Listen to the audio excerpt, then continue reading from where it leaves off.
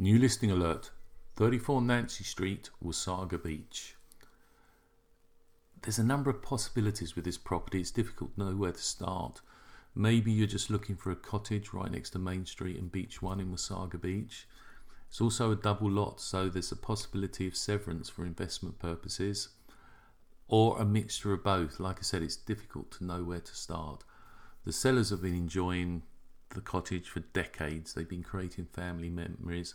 Unfortunately, with age, they're not using it anymore, and the pandemic hit them, so they haven't come up. They decided now's the time to sell. They're thinking if anybody's looking for that traditional Wasaga Beach cottage lifestyle, want to be near to Main Street and Beach 1, then another family can buy it and can continue to create those sort of memories. It's a larger cottage really, because it's got the 3 bedrooms, there's a living room, there's a large eating kitchen, a bathroom. There's also an outside bathroom that's attached to the house, so it's not like an outhouse, but it's attached to the back of the house, which is great because the yard is huge, and if you're using it just as I said, that traditional cottage weekend holiday living, having that outside bathroom really works with the coming straight from the yard. But though it is a double lot, it's 102 feet wide, and that's what creates all the possibilities and the opportunities. You need to talk to the town, but it could be there's enough space. It checks the boxes for the first 2 necessities for severing, which is frontage and square footage of each lot that's created. So that's a must. Obviously, check with the town. So would you enjoy the cottage and sell the other lot, or keep it for future use just as an investment? It's sitting there.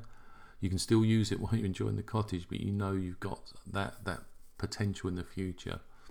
Or you could build a new home on one of the lots and no need to sever, and it could be a full-time home, a modern weekend retreat, and then you could rent the cottage out. Or if you wanted to sell it, you sever and sell. Then we get to investors. They could do the same thing. They're all about the numbers. They may sever, may not, but they could have a new build to sell, but use the existing cottage for immediate income, then sell it or rent it, whatever they see best. Or an investor may just see a lot more profit in removing the cottage, severing, building 2 new homes and selling those. Loads of possibilities. What increases the value and desirability is location. It's always critical. We know the cliches, location, but it definitely enhances the potential of this home at 34 Nancy Street. Nancy Street is a dead end, no exit. So it's a quieter road considering it is in Beach 1. It's running parallel to Main Street. So you just walk, as you come out the front on the street, you can see Skull Island for those of you that know the area. So it's you just turn right and you're on Main Street, and there's all the amenities, on that corner, the new historical building where they're going to have the, I can't remember how they described it, but the town's creating a little bit more of a museum on that corner. So that's there.